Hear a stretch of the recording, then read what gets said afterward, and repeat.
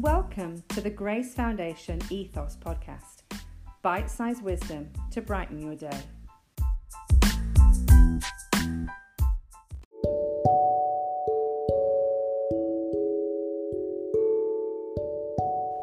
Hey, this is Phil from Grace Foundation, and today we're going to talk about 5 skills you can master at home.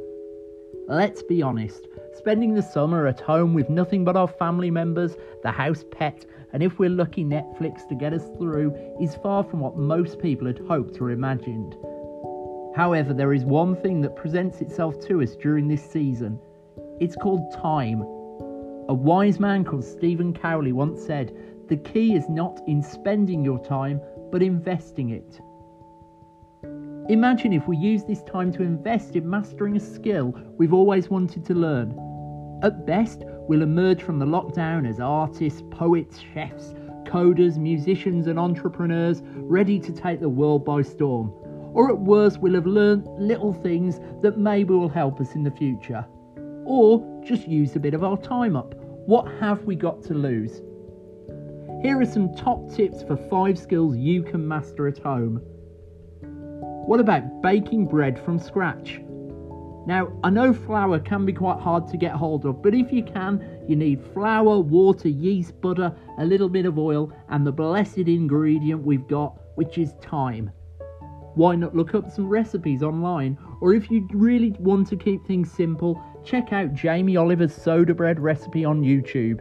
You don't even need to get the weighing scales out for that one. If cooking's not your thing, maybe do something creative or learn some DIY. Number 2, conquer the Rubik's Cube. You know you've always wanted to be that person. If you haven't mastered the age-old challenge yet, what better time than now? No problem if you don't have a Rubik's Cube lying around at home, you can always use an online simulator instead. Once you've cracked it, you can even put your family members to the test to see who can do it fastest. Puzzles or jigsaws are great alternatives if you don't want a Rubik's Cube as your challenge. Number 3, take up an instrument or singing. Whether it's piano, voice, guitar, steel pans or actual pots and pans from the kitchen cupboard, now is the perfect time to uncover your inner musician.